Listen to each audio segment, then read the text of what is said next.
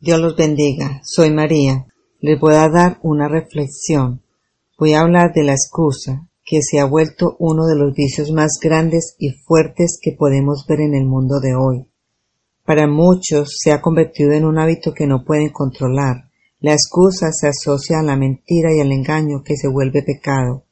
Muchas personas usan las excusas para huir de las responsabilidades y compromisos, a los planes y propósitos de Dios.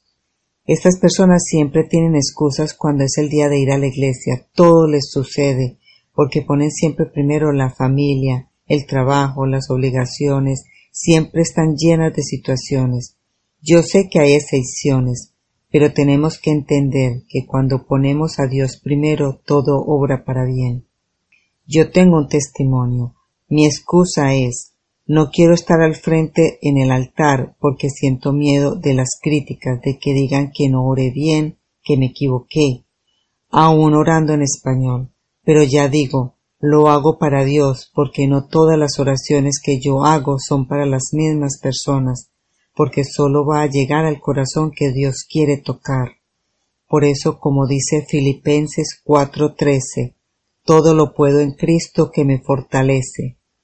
Y ahora yo les pregunto a ustedes, ¿cuál es tu excusa?